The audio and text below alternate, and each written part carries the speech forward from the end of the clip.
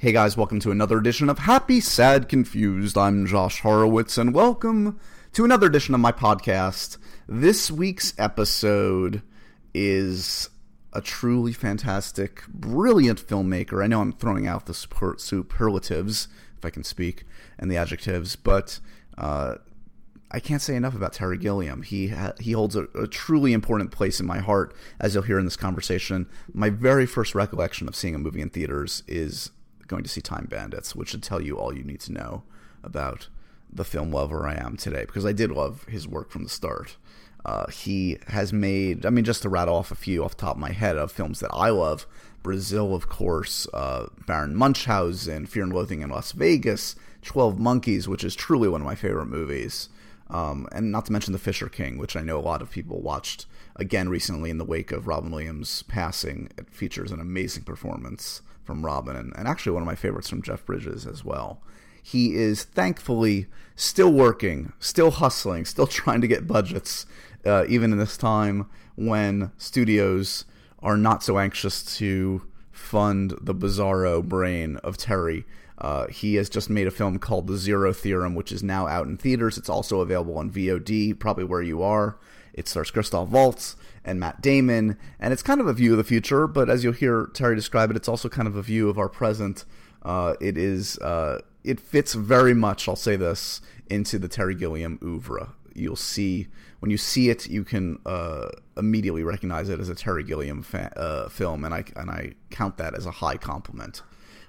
Terry was kind enough to come by the bastion of corporate greed and commercialism that is Times Square, which felt so ironic to me given what an iconoclast he is, the other day to talk about Zero Theorem and a great many other things. This is a very candid conversation from a filmmaker who it hasn't always been an easy path for.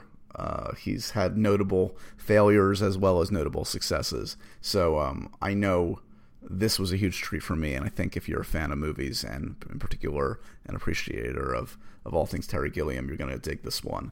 As always, guys, please hit me up on Twitter, Joshua Horowitz, and review and rate this podcast on iTunes. Spread the word. And in the meantime, here he is, the crazy loon, the awesome man that is, and the great filmmaker that is Terry Gilliam.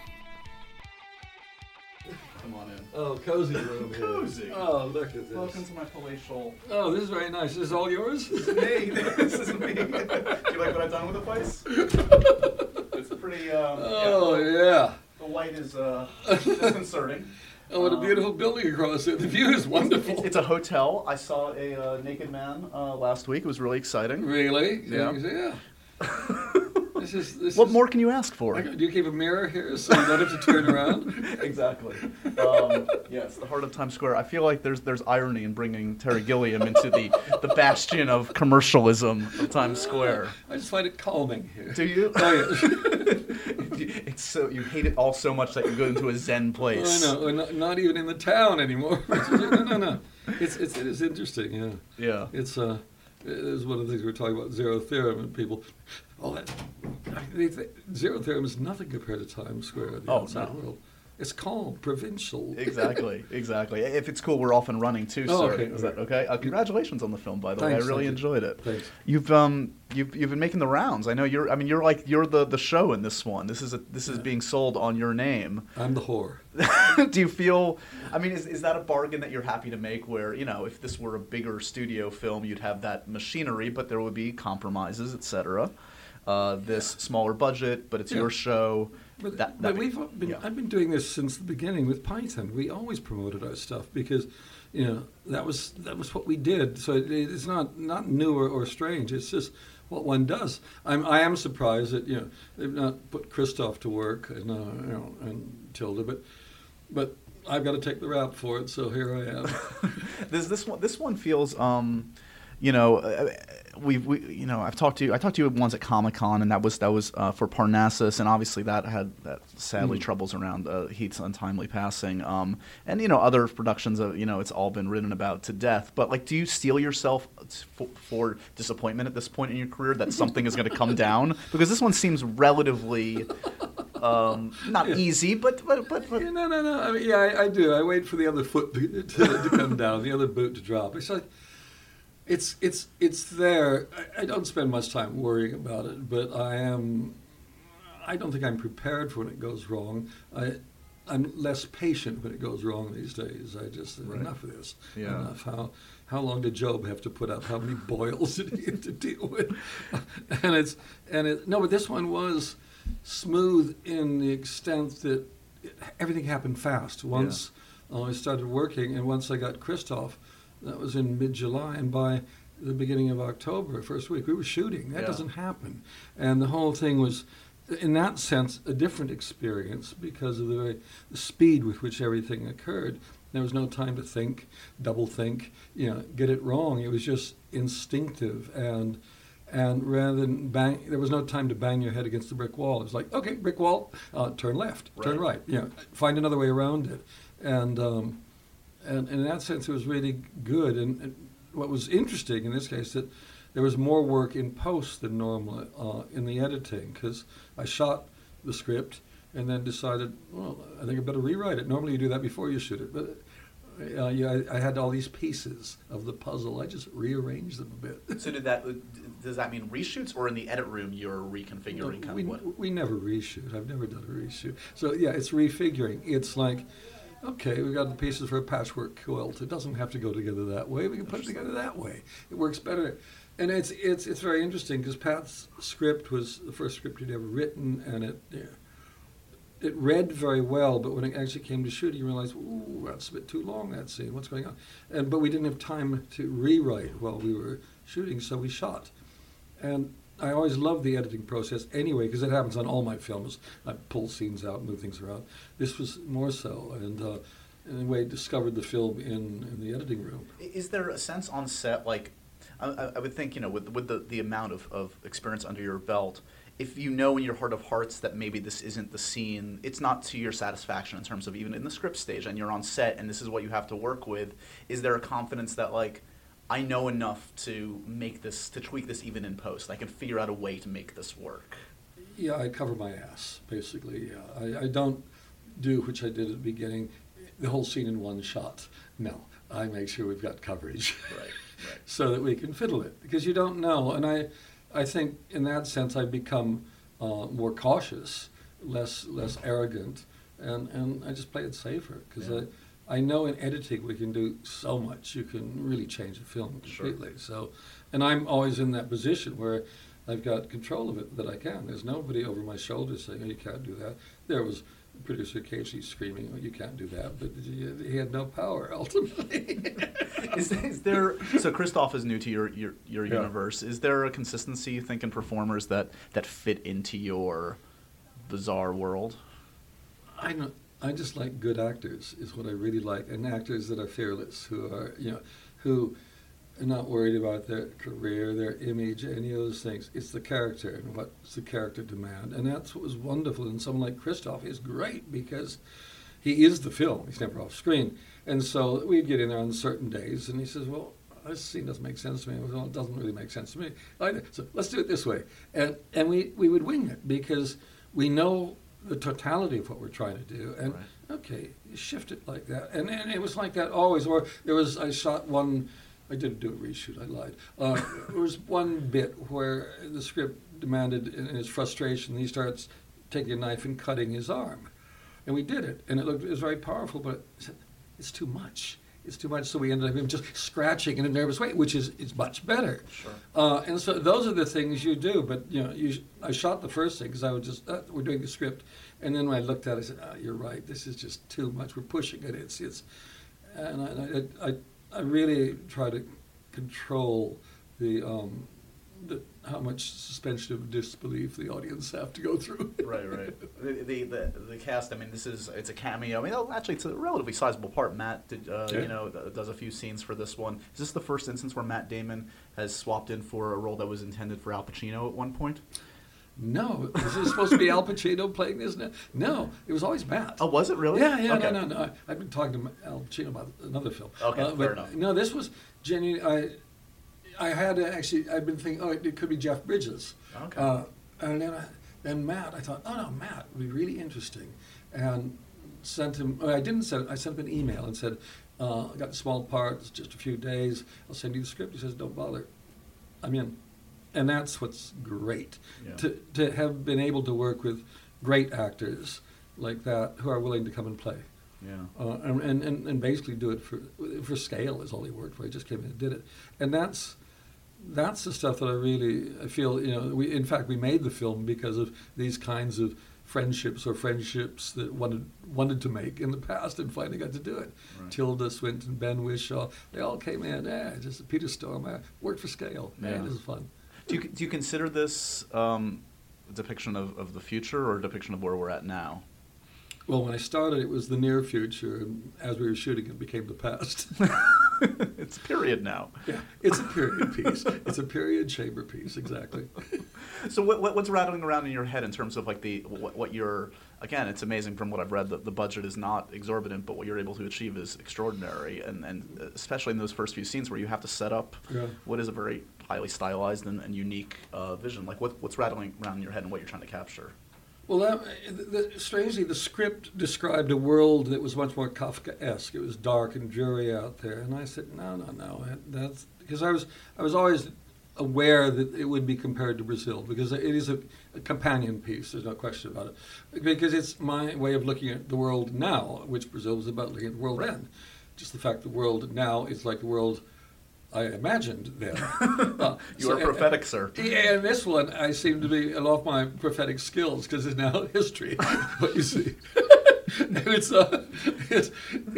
goes on. So, no, it was just, I wanted to make the world not a dark, gray, dreary place. I wanted it to be the dream come true. Everybody's bright and bouncy. Ads are flying around. I mean, we're here in Times Square, and there it is. And it was about the idea of a colorful world where everybody's happy, they're zipping around, shopping is wonderful, 24 hours a day, all the things you've ever wanted out there. And it gave me a chance to throw other ideas in, like, Batman the Redeemer, the church of Batman the Redeemer. Because as we were walking here to your fabulous studio, thank you, sir. I wish the world could see it. Now you know why we only do audio in here. We're in the broom closet. It's not the one Monica Lewinsky used, I'll tell you. It's not in the White House. It's tad bright. My apologies. You like the fluorescent light? It is good. It makes me feel and look as old as I am. Me too. You and me both. Anyway, just walking here, I passed guys selling on the street all these comic book images. Yes. The new religion is, the new hero is Jesus is pretty exciting, but these guys really do get down and dirty. And you really feel this is taken over. I mean, the old religion, the old way of describing what the world is has been replaced. Yeah. And so it's a chance for, in about 30 seconds, to take the piss out of a great chunk of the world that exists now. And it was also to set up our main character who can't deal with this inundation of information and noise, and we'll fix your problems, we'll make you rich, we'll make you happy, all those things. He can't deal with it, and that's why he has to go back to his burnt-out church. Literally, yes. Yeah. You mentioned religion. I had the privilege of sitting down talking to Woody Allen recently, and it strikes me, correct me if I'm wrong, you consider yourself an atheist, yes or no? I wish I was that committed. Okay, fair enough. I'm a pagan. Okay. But, I mean, Woody said to me, and he said to many others, that, essentially it's all just biding time. It's a distraction. We're just trying to distract ourselves from the inevitable. Would you subscribe to that theory that it's? Yeah, I think I'm a bit more optimistic than him. Not No, I'm actually probably more nihilistic than he is, or nihilistic. Well, here's what's interesting. The thing I discovered, and this is why you make a movie, and then you discover later what you've just done. The crime isn't obvious when you're doing it. Right. But the name Cohen Leth is the character that Christoph Waltz is playing. And I only discovered a couple of weeks ago in a Canadian blog review of the film that because Pat Russian wouldn't tell me where this name comes, because it's an odd name. Yeah. And it's basically a play on Koheleth, which is Hebrew for Ecclesiastes.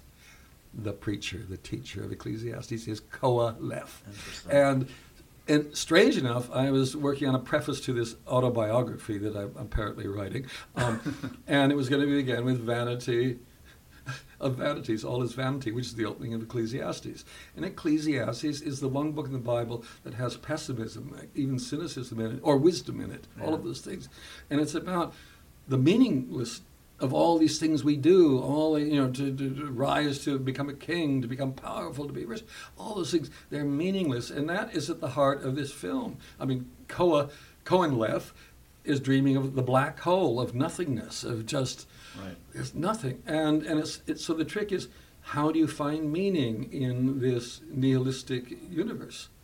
And, either you do it by getting your new iPhone, queuing for days to get the new one. Days away as we tape this. and that's it. Or religion is very good on many levels. I just don't like it when swords have to clang. Right. But and I don't like it when religion has to demand that my version is the only one and you must die. So that's my problem with it. It's very comforting, and to me it's the easy way out for a lot of people. Right. In life, it's on. They buy it. It's a certitude. It's a... Yep. Exactly. Brothers Karamazov, the brother who is a priest, his dream, because he's a doubter, he's tortured. If only I could be that 300-pound peasant woman who goes into the church, lights candles, and says my prayers, and everything is fine. Right. But no questions, just this is the path. Yeah. But unfortunately, intelligence takes that away from you. You have to, if you have to think, and I've always been keen to try to encourage people to think. If you'll indulge me in going back a ways, you should know that 5-year-old Josh Horowitz, his first film in a theater was Time Bandits. I do apologize. Was that good parenting or bad parenting? What do we think? That was great parenting. That was fantastic, because there the child, the boy, was freed from parents who don't listen to it. This is true. This is true. It rocked my world. I came home and tried to push that wall, and it wouldn't go. I'm curious. That film, was that intended for? Did you imagine children would see that, and what was your intent in that in terms of an audience? What were you thinking? I was trying to make Brazil at the time, and we had a company called Handmade Films, which was the combination of George Harrison and Python, as a result of Life of Brian. And Dennis O'Brien was our manager, and I was trying to sell him on Brazil, going nowhere. And so I just went home one weekend and said, okay, I'm going to write something for all the family, for everybody. And basically came up with the idea, and then got Mike Palin, and then we wrote the thing finally. And that was the intention. And at one point I had an ad line that it was exciting enough for adults and intelligent enough for children. And that's what it was. Truly. I mean, we had huge battles with Dennis over the ending, because the idea that the parents are blown up, well, they didn't learn their lesson. They should listen to children. Right. Is the point I was making. It does strike me when looking at your films, like, I can't imagine a few of them which were studio films.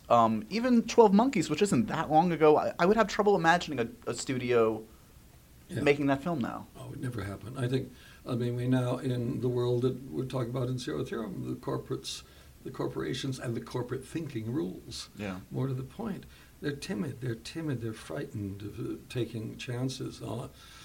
No, I don't know.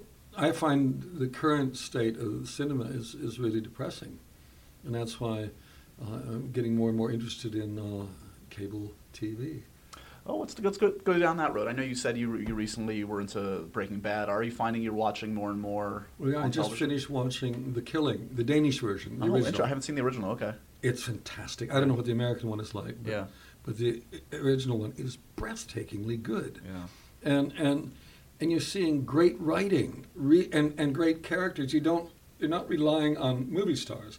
You've got people who are right for the part. Imagine that. Funny. and it's just the audience is being treated like intelligent human beings. Truly. I just saw, I've been talking to everybody, I'm late to the party, but I just saw Fargo, which is a 10-episode series, which Coen's had nothing to do with, but is a masterpiece. It's just like, I can't believe it exists in this world. It's a wonderful thing. I saw the first one. I haven't seen the rest. I should.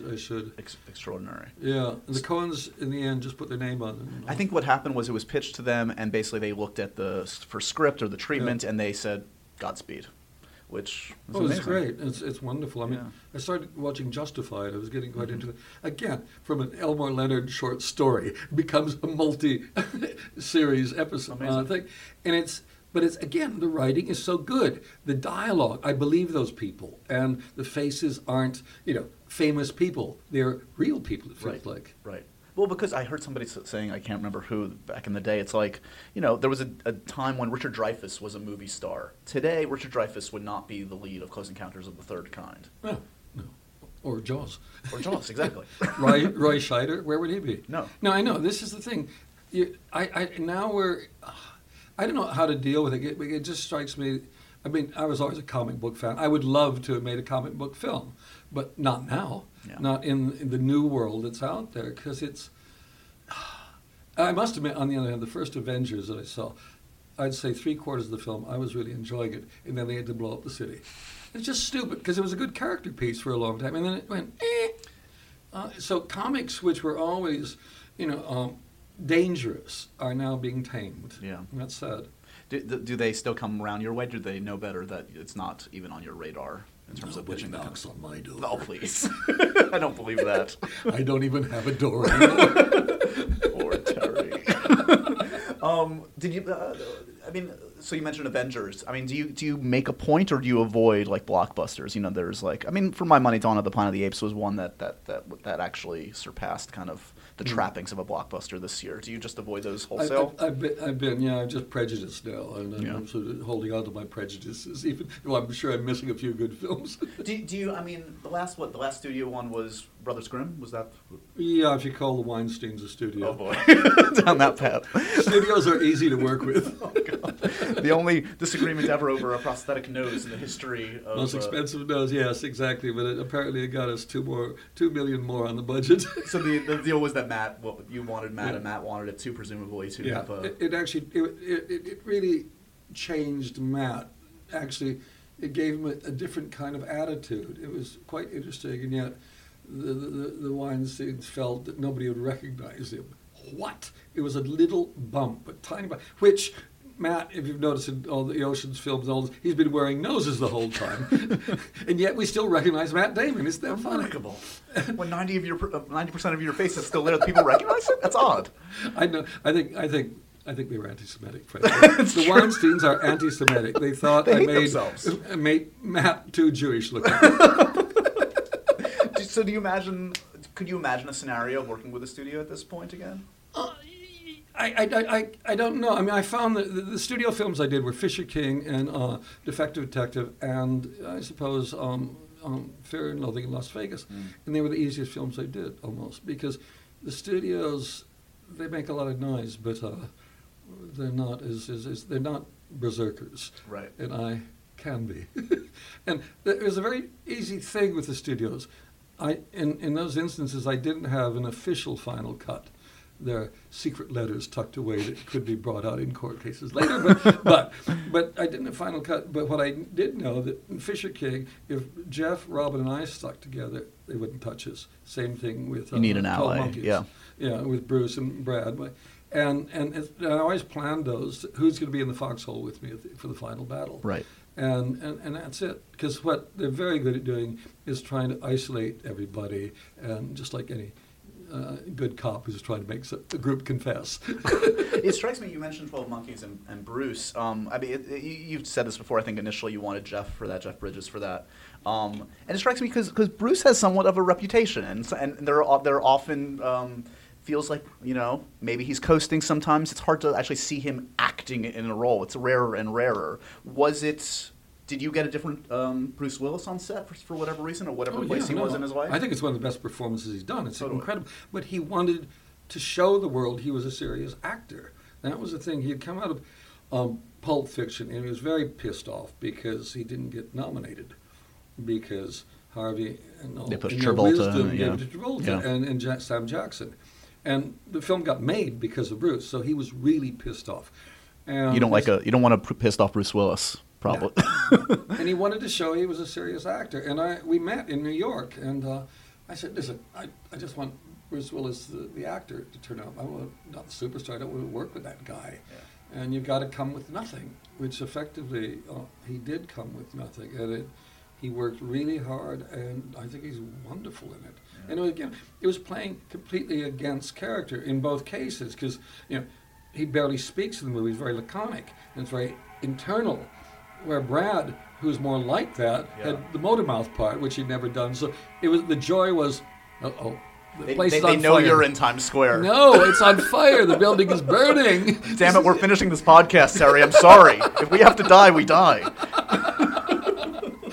And what was so wonderful is to cast opposite what they're known for. And they both just rose to the occasion. And Brad was at the height. I mean, that was like Legends of the Fall, like the most romantic hero at the time, and he was this twitchy, bizarro genius. He did his own haircut, his old terrible. It was his idea to have the skewed eye. Yeah. All that stuff. It was such an extraordinary time, because before Legends came out, you could wander around, with Brad around town, and people could just spot. It's very nice. Yeah, Legends turned up, and security arrived. He couldn't move. Totally. One infamous story. I mean, speaking of your flirtation with giant franchises, is you were supposedly the first choice that J.K. Rowling wanted for Harry Potter. Did you have many conversations with her, with the studio? Never have met her yet. Really? Yeah, I know, but it was the producer David Heyman said that she wants me, and he wanted me. And I read the script on my way to meet the studio, and I knew why, because, she had clearly seen Time Bandits and Monty Python, and I just knew how to do it. It was easy. It just, and the studio was doing what they do, their due diligence. They were showing that they had really met me and talked to me seriously, so they could then tell her he's not quite right. But they never, in your mind, they didn't have an intention of going. You were too risky to them. No, there was no way. But the sad thing about it was, I got into the meeting knowing that all these faces were against me. And as I do when I start talking about things, I begin to convince myself of and ideas were coming out. I was really flying, and I actually know that I changed a couple of them to think this is the guy. But the main guy, whose name we don't even mention because he's been forgotten on every front, was slowly dozing off over there. And I just knew it's not going to happen. But I did get a first-class flight out there. I got to do some other work on other things, so it was well worth it. Can you say anything, even in that initial meeting, of what your take might have been on that? It would have been closer to Alfonso Cuarón's version. As simple as that. Yeah. I think he did the good one. Yeah. His was really good. Chris Columbus's, there's nothing wrong. I mean, it's solid, but it had no magic to it. And it wasn't dark enough. It didn't capture it. I mean, her writing was always funny and dark and sweet all at the same time. Yeah. And Chris got some of it. Right. Some of your other work I need to hit on. Fear and Loathing, which is a remarkable film.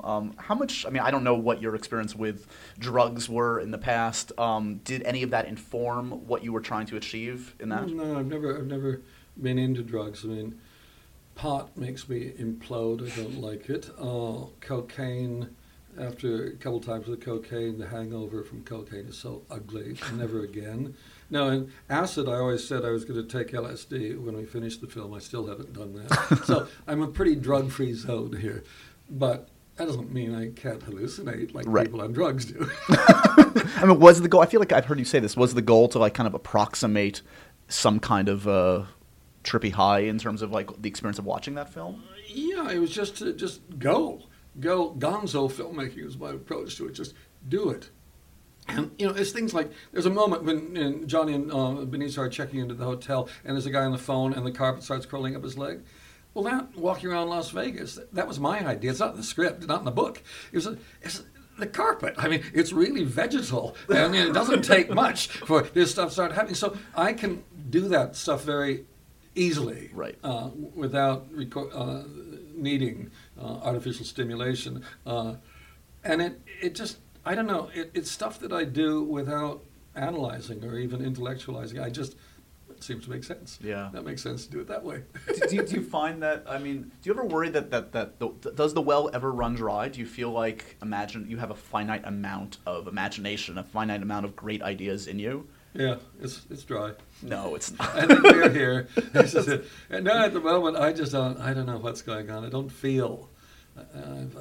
I think I've had this weird experience. Normally when I make a film, I identify it with the character.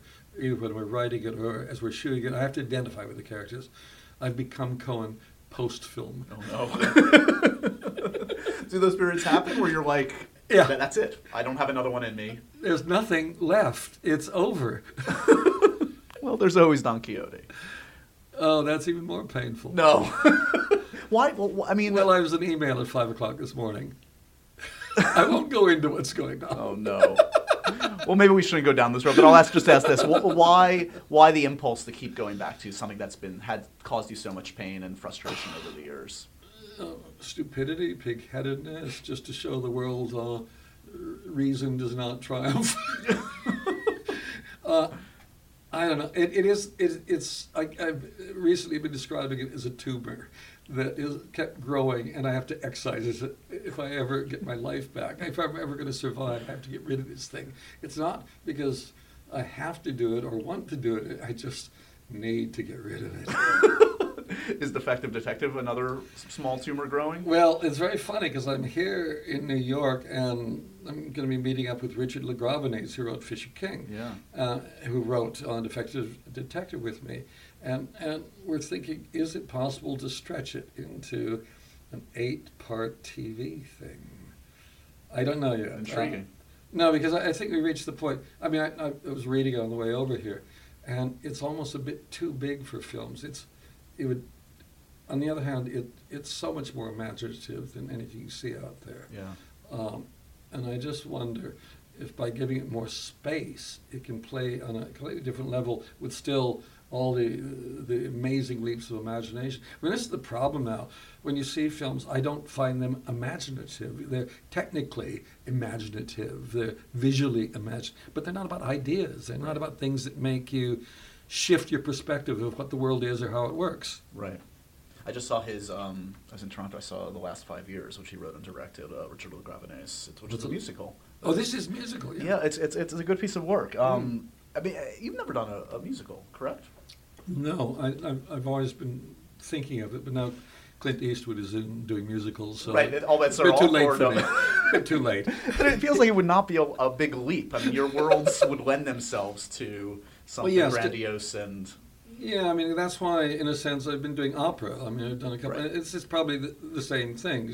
You're working with music and imagery. The right one hasn't come along. For a long time, well, years ago, I was really keen on making Candide, the musical, into a film with Johnny Depp playing Candide. And this is way back. This is Fear and Loathing time. And I just, because I love that musical, I think it's a great musical, and I love the story of Candide. Yeah. And I thought, oh, this would be fun to do. It didn't happen.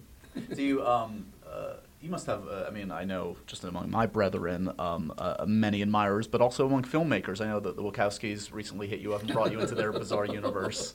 How did that happen? I played the part in the Gibbler Ascending that Matt Damon isn't playing. No. That's it. He was busy doing... You're the second choice for Matt Damon? Yeah, I think so. Be Jason Bourne next time around. Well, he is doing another one apparently. Yes. Yeah, I know. What did you have much awareness of their work? I think they should. No, it was fun because the Wachowskis, I do think, are quite extraordinary filmmakers. Again, they've got interesting minds. Definitely. And they wrote this part that is in their minds, it's a bit of an homage to Brazil. So I'm this clerk behind the desk at this place, and it is the most shameless overacting I've ever seen. I'm really curious if it's still in the film.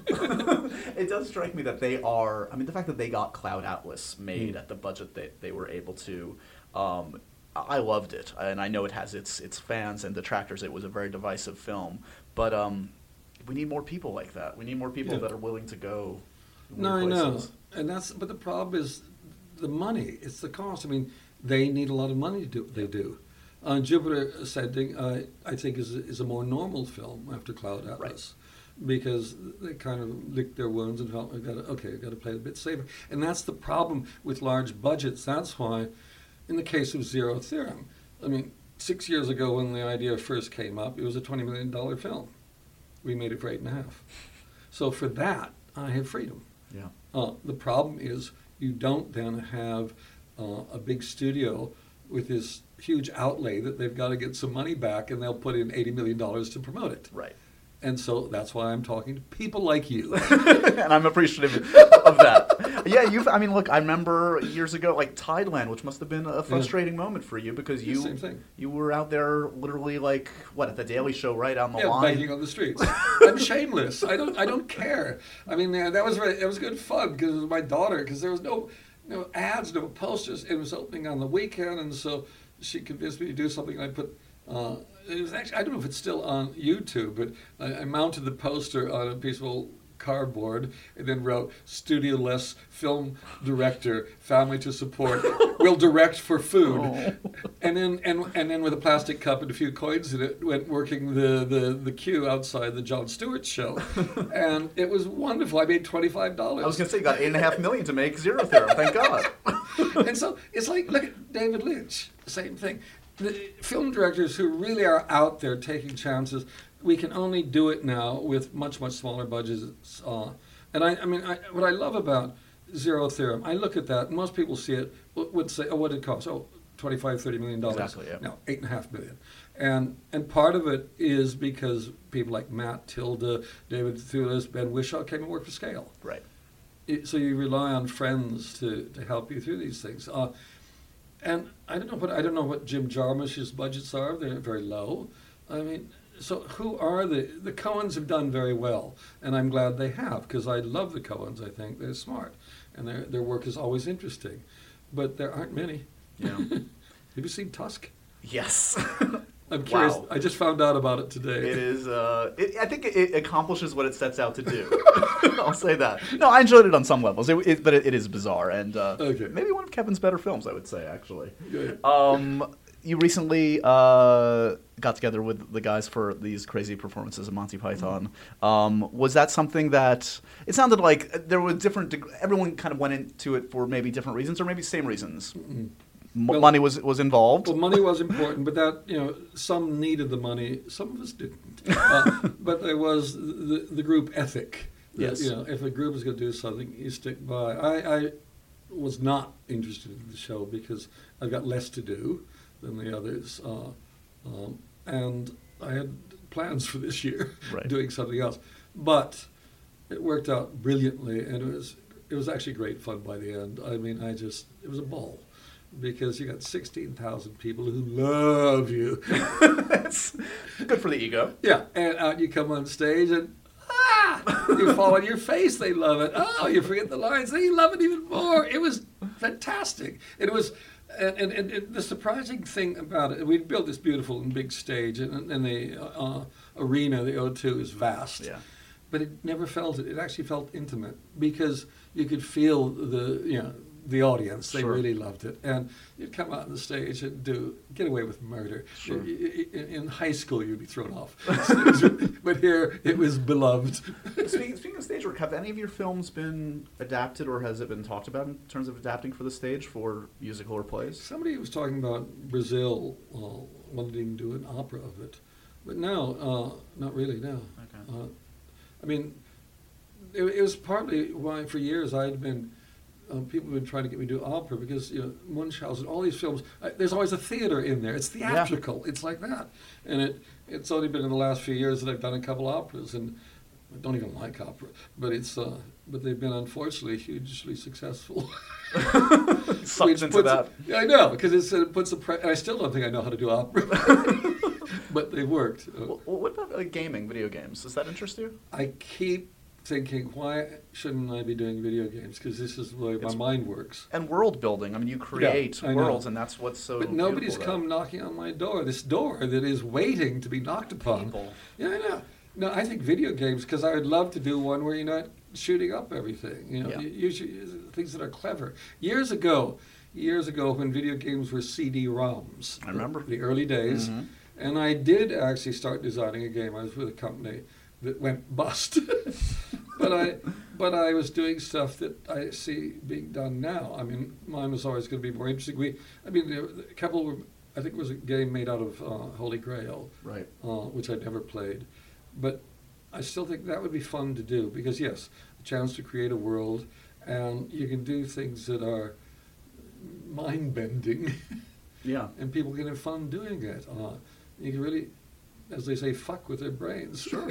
Well, I would think part of the excitement, if there is any excitement in 2014 in our world, is that there are different platforms that are accessible to us. Whether, I would think you can brainstorm an idea and then you can kind of see what path it goes down. Is it TV? Is it film? Is it gaming?